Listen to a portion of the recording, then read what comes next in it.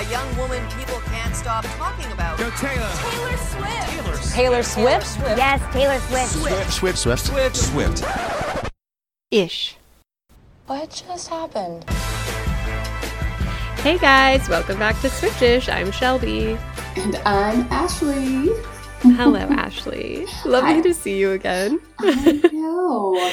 I feel like last week we were late to the game. Like we recorded too early because a lot of our episode was talking about these 1989 Easter eggs and vaults and clues and tests and exercises and potential love matches.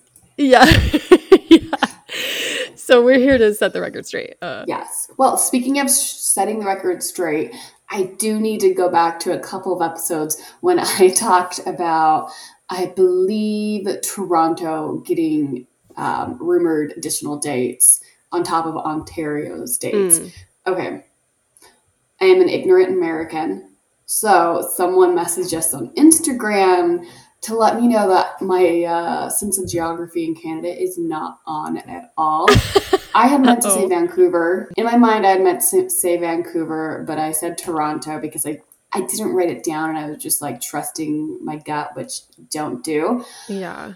So you guys, if you're Canadian listening to that episode and you're like, what the heck is going on? I meant Vancouver, not Toronto. My grandpa, who is born and raised in Canada, would be very ashamed of me right now. So, apologies. Thank you for the correction. We're always learning and growing. And, it takes courage to admit when you're wrong. So It does. You always think that I'm a little crazy because of all these weird theories I'm throwing out from you that I think I catch from Dumois. Yeah. Dumois really coming in clutch this weekend. You were the first one to share with me that Taylor was in fact at the Chiefs game. I was. I had to laugh at the post you shared because it's like they verified it by the by her purse, and they're like, "See, she wore this purse once before." Yeah, so it was I was like, I don't know if I trust this, but it was a picture or a video of her going into the stadium. The back of her looks very much like her, like Taylor Swift, the legs, the hair, but the Ashley of it all, people can like look like Taylor Swift from the back. But it was, I was not watching the game. I was more watching the videos and the replays of Taylor Swift, yelling in the Kelce suite with Mama Kelce, and the camera was on her a lot. So we got a lot of her reactions and a lot of her, her mouthing certain words like, let's effing go. It was pretty fun. The internet went wild. Yeah. NFL has adopted her as their official mascot. They're loving the attention she's bringing. I saw them change their bio to like Taylor was here 9/25 or whatever, which is funny. Every single post-game interview with the whole team was like, what did you think of Taylor? Like, what do you think of Taylor? Which I'm sure to football fans is annoying because they're like, oh, Travis was relevant before this. Travis is a big deal. And I don't know if you saw the TikTok trend of like girls being like, have you heard of this like Travis guy? Like, I guess Taylor's really putting him on the map, and they get so like butthurt and offended. Which is my favorite thing to ever happen. And yeah, last week we had talked about these rumors and how I was like, yeah, I don't think they're actually dating. I think he's like wanting to hang out with her. I think they might be like texting or chatting or whatever, but I did not buy that they were like actually dating or even have dated, have gone on a date or met, I mean. But so for more details, he last week was like, yeah, I told her, like, I saw you rock at the stadium. Now why don't you come see me rock at the stadium and we can see like which one's more lit. Which is hysterical. Like what a niche pickup line, but it's hot. It's cool. I think what people like about this pairing is that he's pursuing her and he has his own thing, his own like separate talent group. So it's like less like, oh man, I'm a tortured artist. Like you just don't understand me. Like we work so differently. Yeah. And it's more like, he's clearly like secure in him and his fame and his like popularity and is like welcoming to her glow. And so anyways, they go to the game. She goes to the game, sits in the box. Do you think that that was like their soft launch, or do you think that was like one of the first interactions, like the first run-ins? Well, we know about like a month ago, he talked on his podcast that he wanted to give her a friendship bracelet. Mm-hmm. And on that friendship bracelet, he was going to put his phone number. But, you know, he was not successful in doing this. And on his podcast, he said he was butthurt. So I think maybe they, like you said, they've texted. They maybe have gone on a date or two. I think they have seen each other in person a few times. I don't know how serious it is. We do know that her and Maddie got don't know if that was real, but her and Maddie got pretty serious really fast. But they already knew each other and they had history. With this, I think they're just getting to know each other. She does not do anything. She does not want to be seen unless she wants to be seen. So going to the game, being very public about it, I think she is soft launching the idea to her fans, and there's a lot behind it, which it can be cute. I love that he is secure in who he is. He's a public figure, and he's very comfortable being out in the public. One thing I do not like about him, and it's me being nitpicky, I do not like the way he dresses. Yeah. I don't like his style. Although I will give him a nod when they were leaving the Arrowhead Stadium. He was with Taylor Swift. We saw that clip, that 4-second clip of them leaving together. And he was wearing like this denim outfit that had like splashes of paint on it. Yeah. And it is actually the 1989 bedroom painting denim jacket and pants from Kid Super Studios. Well, do you want to know what's funny? Is that the designer changed the name to 1989 after seeing him in it with Taylor. She was like, I am going to ride this this PR place. I was wondering if that's what it was, because it was so random that it was 1989. And also very random that this guy would be like, I'm going to dress for Taylor Swift. Yeah.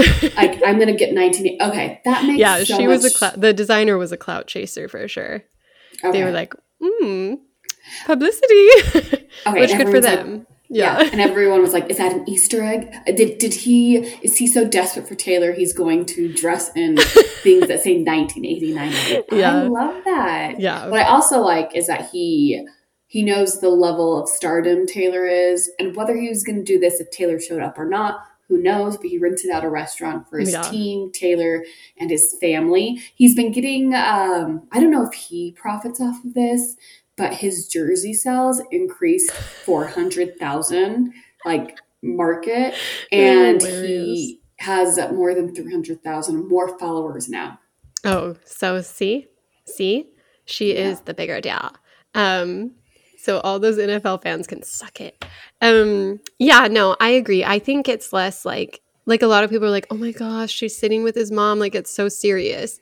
And to me, it's like, no, it's just box seats. Like the way I'm reading this is similar to you, where it's like, this is just her having fun. And her team was really quick to come out the gate with like a statement to people where she was like, oh yeah, Taylor got invited to a football game and thought that would be so fun. She's really focused on her work and hanging with her girlfriends, but like this seemed like a great way to spend the weekend. So it's like very much like lowering expectations and trying to be like, guys, we don't need to pretend that every relationship she has, every guy she interacts with is her soulmate. Like, let's just taper expectations. And I think it'll be interesting to see what happens. Like, I don't imagine this is like, I think it seems like she had fun. She got to go to a game without everyone like psychoanalyzing why she was there. Like obviously people were obsessed with her being there and being like, oh my gosh, Travis is like signing to her at the window, like he's so happy. And it's like everyone was watching them. But if she had gone to a game randomly, everyone would have been like, what? Who's she here for? What's this for? And so there's probably something relaxing about like the lack of pressure, because everyone already wanted and knew that was going to happen, which is a funny way to date. But it just seems like they were having a good time. And I'm sure it's definitely nice to, one, be pursued, and two, have it be by someone who the world doesn't hate. So yes, the world does not hate, and he's pretty famous. He has a famous brother, Jason, who plays for the Eagles.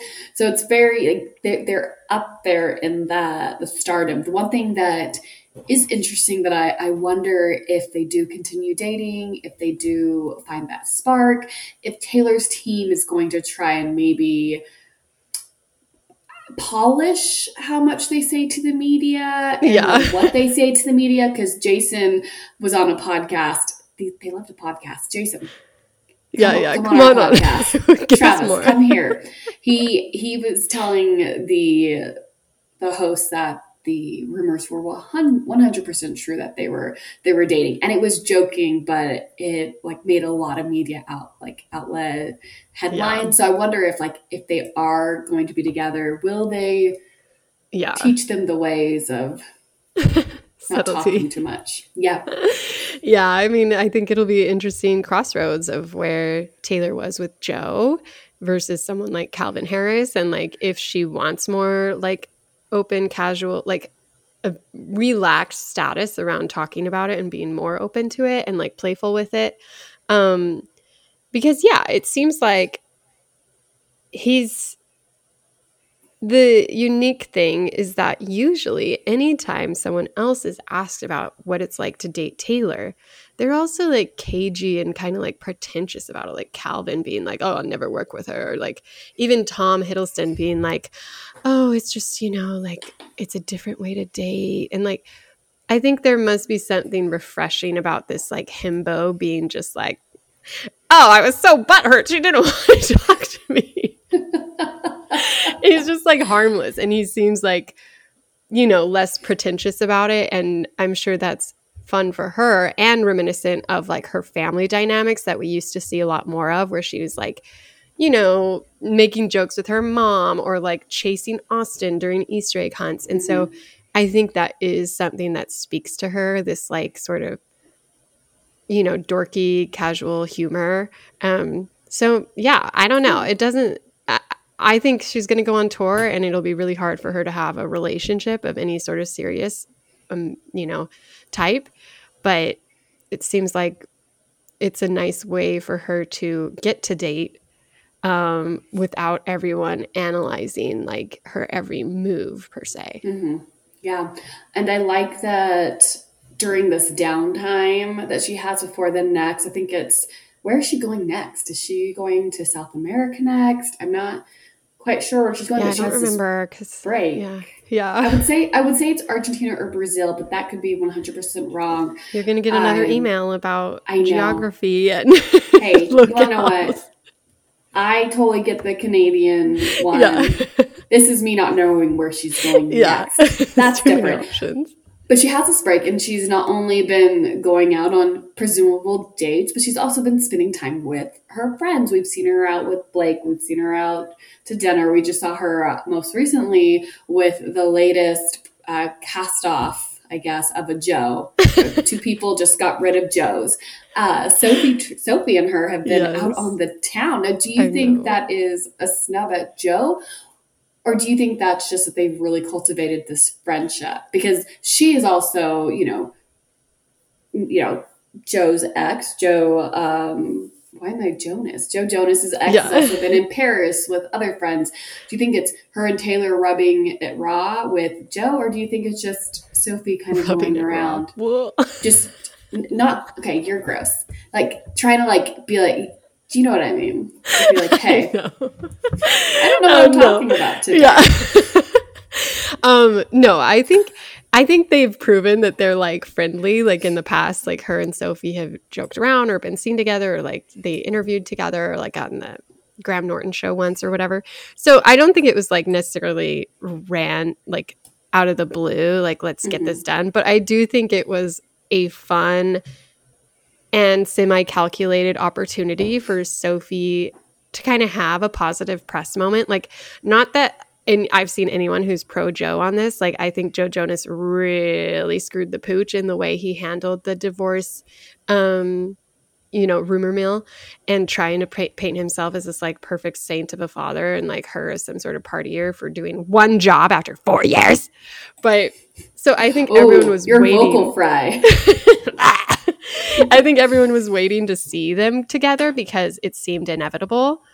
And I think it was good timing because that was the day before Sophie's court filings came out where she was like telling her side of the story where he broke up with her after one fight on his birthday and then she didn't know he was going to file for divorce until he did it and it came out in the press and he's actually not letting her take the kids back to the UK with her and is withholding their passports. And so I think having that like positive girl power, like yes queens, we hate Joe's reunion definitely like one helped everyone feel like yeah girl go, but also helps draw attention to her side of the story when it came out because SEOs and search engine and all that sort of stuff.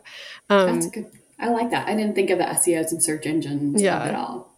And I think they hung out again like a couple days ago. So I do think they're like friendly. So it wasn't just like, okay, guys, walk hand in hand and then like we'll ship you off to other places. Like I think it would be a natural and validating friendship. I think they do have a lot of similarities in their humor and the way they carry themselves and all of that. So yeah, I would love to be a fly on the wall during those conversations. Me too. I would love that as well. Like either Taylor's like, girl, let's talk about it. Like 27-second phone calls are his MO when it comes to breaking up. Or she's like, okay, I'm going to be mature and like your relationship with him was totally different. I won't even like talk about when I dated him. But either way, I think Taylor would be a good friend to have in a breakup. You know what I mean? Yeah. Yeah. It's just very ironic that it's they have a similar ex, totally different storylines, totally different levels of seriousness. Well, they and he dated Gigi. So there's like a whole trio of gal pals who can talk about how Joe Jonas is technically the worst. Weird. Oh my gosh. Yeah. Joe Jonas. Joe Jonas. Around the world. Yeah. Well, we also didn't talk about the 1989 track list. No, we didn't because we recorded, I think, the day before it got released. We were like, is this slut? Is this lust? What's going on? And so we got the five titles of the tracks that are confirmed. Are you excited? Do you have any theories? Is there one that you're calling out to? Well, so she did the whole like vault clue game on Google, which also was very clever on a search engine optimization level because she had it like, I didn't play it, but you did. And it was like, you'd have to like Google different clues, right? So you'd be like Googling like Bad Blood Taylor or whatever. Yeah, and so now whatever was in the puzzle. Right. So now she's like wiped out. She's buried all the original 1989 like Taylor's life theory, whatever, under 30 million like 33 million searches through this game. And so it's like just she completely buried any of the original content, which I think is interesting because that was the era where she was getting a lot of, heat and negative feedback and like this and that and this and that. And so now it's like she just completely redefined her Google history, which is great. But also it was funny that she did the slut one separate as like a clue on her Instagram, but then did 4 of the tracks through Google. And she announced it, like she did a voiceover once it was cracked and was like, hey guys, great job. Like these are the 4 tracks. And I just want to know why she didn't have the courage to say slut. Like maybe she wanted the slut to be its own thing because that's what she was. I don't know. That's what maybe people were throwing at her. It was kind of led into her Reputation era. The end of 1989 led into Reputation. Maybe that's supposed to like, I don't know. I'm excited for the song because she did it as a separate one, which means it's going to be. Yeah, I wonder if it'll be a single. Yeah. Because yeah. And honestly, I could see it being like a party anthem, but I could also see it being like a really sad, like reflective song that just breaks all our hearts, you know? I hope not. And either way, I welcome it. I want it to be more like a sound that leads you into the Reputation era. Yeah. That's fair. And the vibe. Maybe it'll be like an EDM song, like a real Calvin Harris inspired "This Is What You Came For" track. I would not like that, but we have Slut, Is It Over Now, Say Don't Go, Now We Don't Talk, and Suburban Legends. Yeah. I don't know. Like, what is this? What are our ears going to be blessed with? Yeah. Because this is the album that was primarily Max Martin Shellback. I don't know if I don't know if they were able to align schedules for her to produce with them again. Yeah. But she also did a couple songs on 1989 with Jack. Like that was their first real intro together with Out of the Woods and I Wish You Would, I think. And so, yeah, I feel like a lot of these will be Jack Antonoff's. I really do. For better or worse. For you, is that for better or for worse? Because 1989 was like, you have a passion for 1989. Yeah. I know you like Out of the Woods, but do you want more Jack or more Max? Well, it's tough because I think now Jack and her have such a pattern that it's not always their best. So I'd be curious if it just sounds more like Midnight's, or if he's able to channel that sort of like 80s synth again.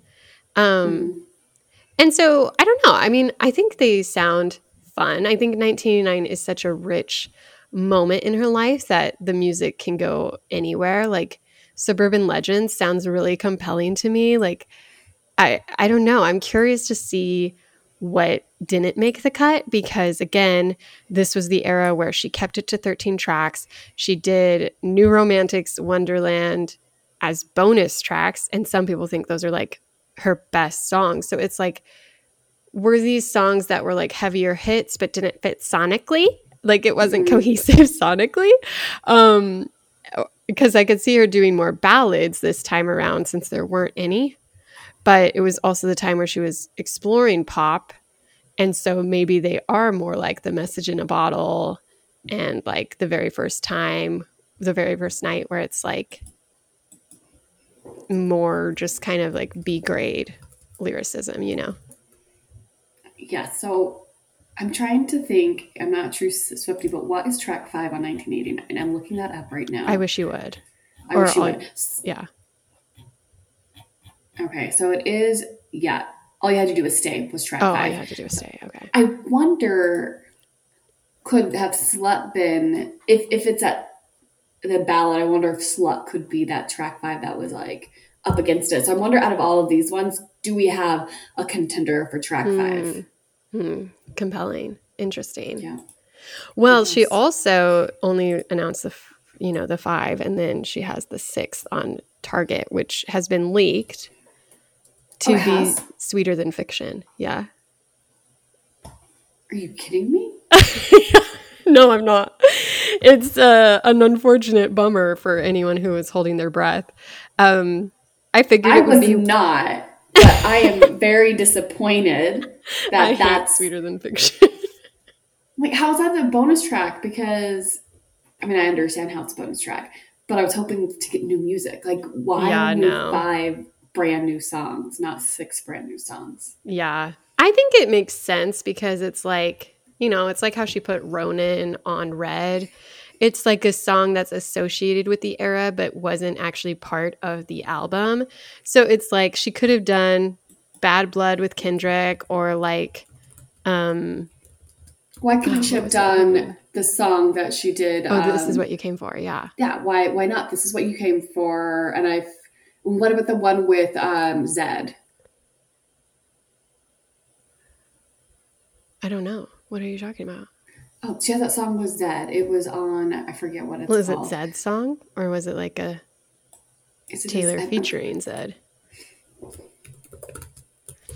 like she's really sexy, and maybe it's not Zach. Oh, Zayn. You're talking about yeah. The 50 Shades track. Yeah, I would have maybe 50 Shades owns it. Live forever.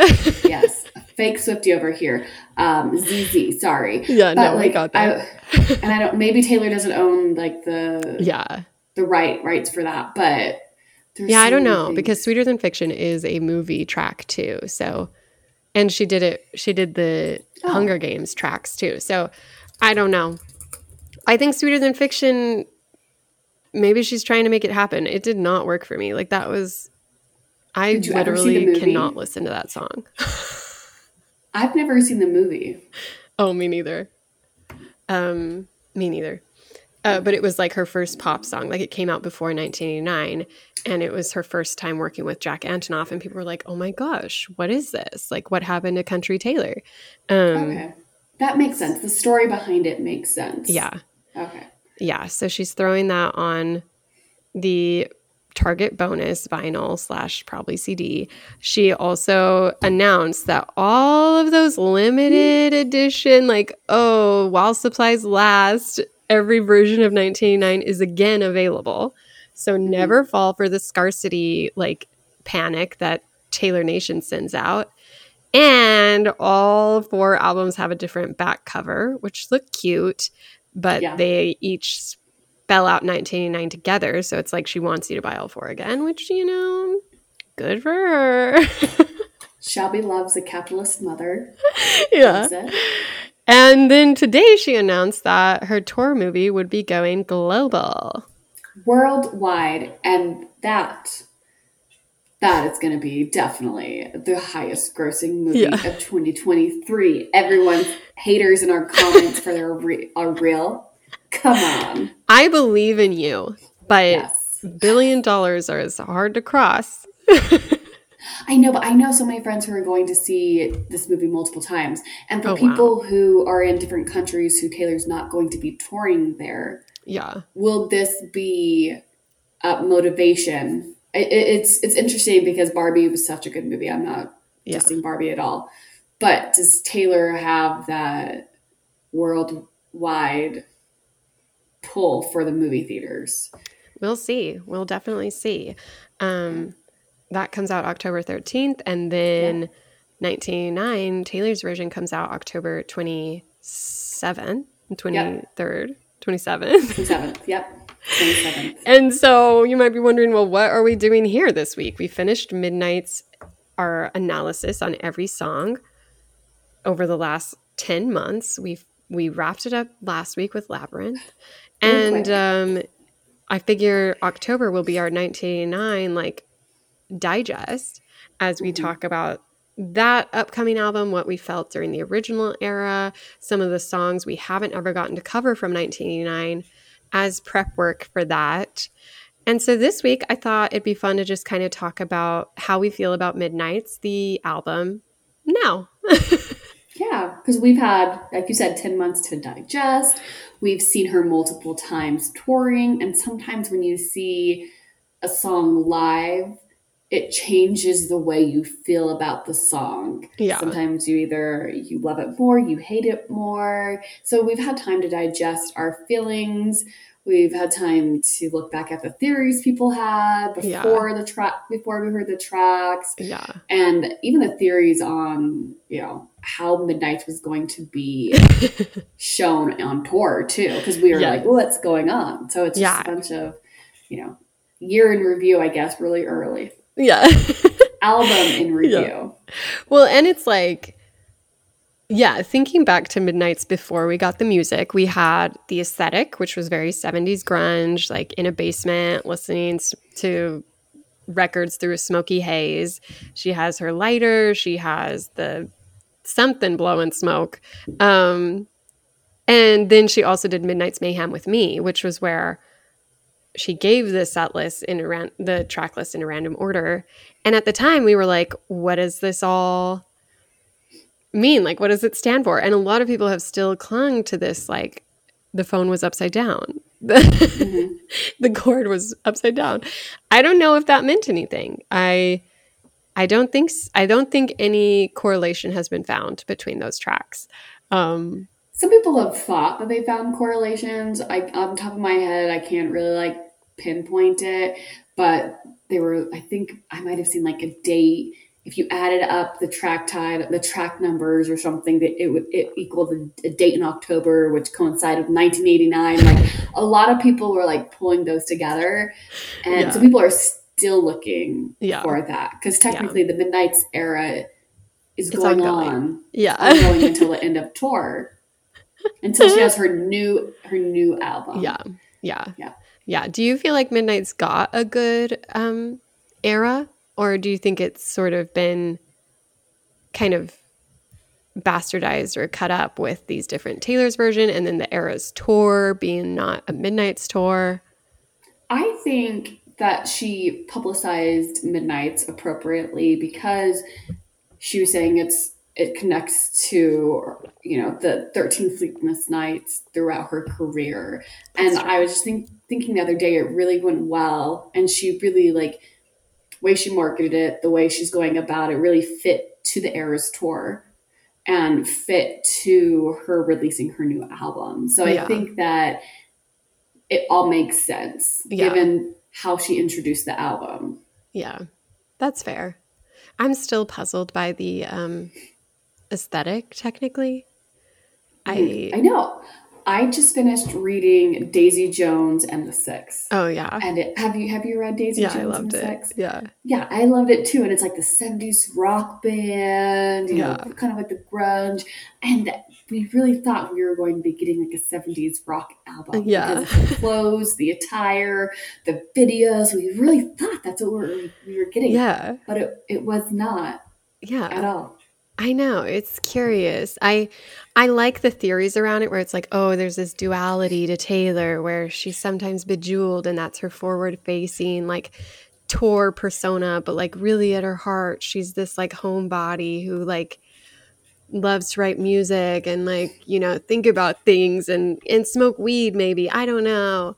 But yeah, it's hard to like totally trust that because it wasn't like what's the point in that then? Like, is she trying to bring us into her personal side? Is that like where she's like, dear reader, like, the truth, wink, wink, but like on tour, I'll be this spicy, this like prettiest blonde, like mirror ball you've ever seen. And I'm curious about it. Like, cause maybe it is that it's less about album aesthetics and that's just her vibe these days. But I do feel like she's been dressing differently now, thus entering possibly a new era or a new sort of freedom with her fashion choices. And so I'm just like, I'm really curious about that piece of the puzzle. Yeah, because the 70s outfits are gone now. Like anything that relating to that are kind of gone now. She's really embraced the fall, but like you said, in that new attire. Yeah. It's a different look, and we're wondering, are we getting... I did hear a rumor that she is starting her new album already, but you don't know how much of that is true because she could be just re-recording her current albums right now. So I take that with a grain of salt. I don't know where that is and how that's going to go. Yeah. But just historically, when she's changed up her look, it's been for a reason. And we've been through, is it 3 or 4? I can't even remember. 3 different re-records where she hasn't really changed up her look for that re-record. So it's not that, we're entering the rep era or we're entering the 1989 era. It's not that. So it's very interesting. I know. But overall, I think, how do you rank Midnight's now that you've had a year to sit on it? Almost. So I haven't really ranked them like from 1 to 13, 1 to 15, 25, 32. Just throwing out random numbers. But I've kind of the top tracks in my mind that I really like coming off of Midnight's. I love Maroon, Midnight Rain, good. Karma, and Mastermind. Oh, love that for you. I love those. And I think that maybe Midnight Rain was really... Because remember, I think people remembered... Yes, I was really thrown off by that But seeing her perform it live Yeah. just kind of like changed it for me. You're like, I get it. I was like, I love just the energy she was bringing to it. And so I'm kind of like, yeah, I can't release those two together. And like so I was saying, like, so when you see things actually performed, sometimes it changes your mind about the artist or about the album or even about that one song that you're iffy on. Yeah. No, that's a great roundup. I feel like at the time, I should find my notes because I feel like I wrote down my favorites at the time because I remember loving Maroon, and that stands true because it's a piece of art, and I will never forgive her for not including that on the main set list. And then,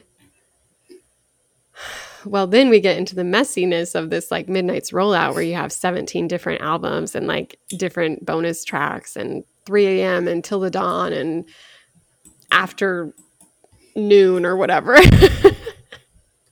And so honestly, if I were to rank all Midnight's tracks associated, whatever, I would definitely put Woulda, Coulda, Shoulda, Maroon. See, I wasn't thinking of that. I know. Song. It's because it's like so, it's just so discombobulating. It's so disorganized. It's like, who knows what actually counts? What's the best? And Hits Different, I think, is still a bop and a half. I actually do like You're Losing Me. I don't know if that counts though. It does because it's on. She released it on one of the album versions, right? Like it's a Midnight's album song. Yeah. It is. And then it's hard to pull up a complete list to make sure I'm not forgetting stuff. Right. Because now I need to find the most full one available on streaming. Yeah, and it really is hard because there's so many different albums with different songs that aren't included on the other songs. Yeah. So like, come up with that track list. Yeah. Yeah, so Woulda, Coulda, Shoulda, Hits Different, Maroon, and probably Bejeweled. And Karma. Bejeweled and Karma are really fun, like hand in hand. I like Bejeweled. Yeah. Bejeweled is like probably the bad blood of it, where a lot of people are like, that's not her best work. But I'm like, well, it's not meant to be her best work, but I think it is an elevated pop song. Like the lyrics are actually really interesting, and the visuals and like the metaphors of like, don't put me in the basement when I want the penthouse. Like, yes, queen. And it's like gorgeous, but I think a stronger contender for like her glitter gel pen songs.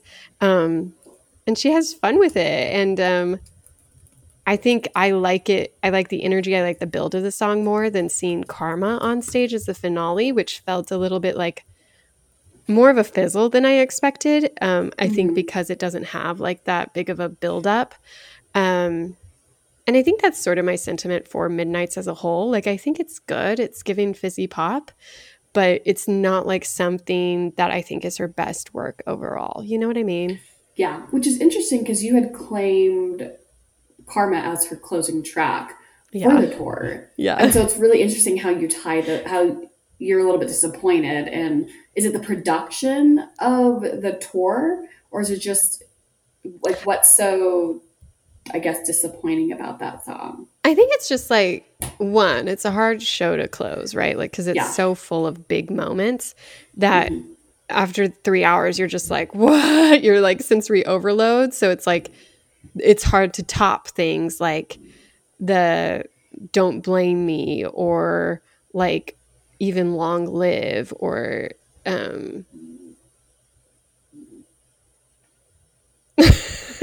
like I don't know, like Red. the My Tears Ricochet type of thing. Yeah. And I think Midnight's, like I said, is kind of more like monotone. Like there's not as many, like, you know, the tracks just kind of like sit rather than they don't feel as ambitious as some of like the notes she hits on like Reputation, or like I think about the Reputation stadium tour, and This Is Why You Can't Have Nice Things. While it wasn't one of her singles, it wasn't like one of her most known tracks, and so some people were like, why is she ending on this? It has such a compelling buildup where it's like, and here's to my mom. You know, it's like, yes, you're like fist pumping, you're jumping, whereas Karma is pretty like repetitive and also kind of like sonically just like one note. Like there's not like a big bridge. It's all just like basically the chorus over and over is the interesting part. And so I don't hate the song. I just felt like, oh, that wasn't as like poppy as some of her other finale moments have been. And I don't know what she would have replaced it in. Like I still think Karma is the biggest closer for Midnights, but I think that just explains a little bit of why Midnights isn't my favorite album overall. Yeah, that makes sense. And it's not saying anything about Taylor or music. It's just the tone that Midnights evokes is not comparable to the other tones of the concerts that Taylor's done in the past. Yeah. Like I think Midnights as an album probably ranks lower than Reputation, even though at the time I would have said Reputation isn't my favorite because it's so all over the place. It's kind of like, what, you know? But I think Reputation has some really like compelling and sort of boisterous songs. Not just like that they're pop, but like even something like New Year's Day has such a distinct quality to it, and it was like something new to try. Whereas Midnights, a lot of the songs kind of blend together, or like they kind of like there's not like a melody or a hook that stands out in the same way on an album where you get like Getaway Car and I Did Something Bad and Don't Blame Me all in the same like chunk of sound. Whereas here it's like, you know, I think the Eras tour really highlighted for me how a lot of Midnights like sounds the same, you know? And not only sounds the same, yeah, but sounds like other songs too. Yeah. I remember when Midnights came out, a lot of people are like, I don't know about this one song. Like it was Maroon at the time. I remember my friend messaging me saying, Maroon sounds like another one of her songs. I can't place it. Like it calls out to different albums, but not I think in the way that we were hoping for. Yeah. And I think it's like it's just the essence of, I don't know, because I think about like if she'd done like a Don't Blame Me moment with Would've, Coulda, Shoulda, like that would have just like blown the roof off the stadium, because I think there's so much, it's such a dynamic track. Whereas doing Lavender Haze, doing Mastermind, doing Karma, doing Midnight Rain, it just starts to kind of like, I don't know, blend. So, maybe you would have enjoyed a mashup during Midnights. Maybe like the closer could have been a mashup with like Karma and something else. Yeah, probably. I mean, again, I don't think Midnights. I think Midnights is a stronger overall album than some of her others, but I don't think it has close to as many like of her greatest songs as some of her other albums.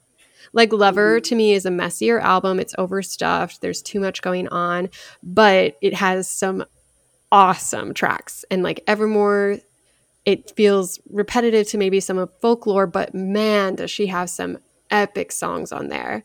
Whereas Midnights is like, sure, it goes together like well. I can put it on and I jam to every song. Like none of them are like, what's this doing here? It flows really nicely. But I mean, I just like most of the original track list, except for Maroon, are probably not even like top 50 Taylor songs for me. I was going to ask you about Maroon. I was like, well, what about Maroon? I love Maroon. You love Maroon. So I was like holding that back, but now that's you just my baby. That's my little orphan who could. It's like, what are you doing here? Like, honestly, I'm glad you're here, but I don't think she wants you here. Yeah. I mean, because I have fun with it. Like, it's an album I still listen to. I like, I think it's a great driving album. Like, it's a good background noise, sort of like enjoyable pop, like musical moment. Do you think she could have made a whole tour just off of the Midnights album? Could she have? that would have been as successful as the Eras tour. Oh, well, absolutely not. Like, this is an insane tour. But do I think it could have, like, matched Reputation? Like, no. I think she knew. Like, I think it was a strategy on her part. Like, she knew what she wanted. And like you said, it does a nice job of tying into the overall moment in her career, which is these re-recordings and these revisiting of past moments and kind of like allowing her to prove her maturity and how she's grown and how her perspective has changed. So you do get like different insights into something like the Dear John of it all, or like how, like the bejeweled versus gorgeous, like just this sort of understanding of herself really comes through. And she does it in a really accessible pop style, instead of like the elements we got through Folklore and Evermore. And I think also she knew she had to have something to reset her public-facing career, because Folklore and Evermore were both like pandemic albums, and so they're quieter and not really tour material. And so she was like, okay, like how do I whip up the hordes to come to this Eras tour, which she clearly had wanted to do forever, and knew that that was the best way to get to perform Lover, to get to perform Evermore, to get to perform Folklore.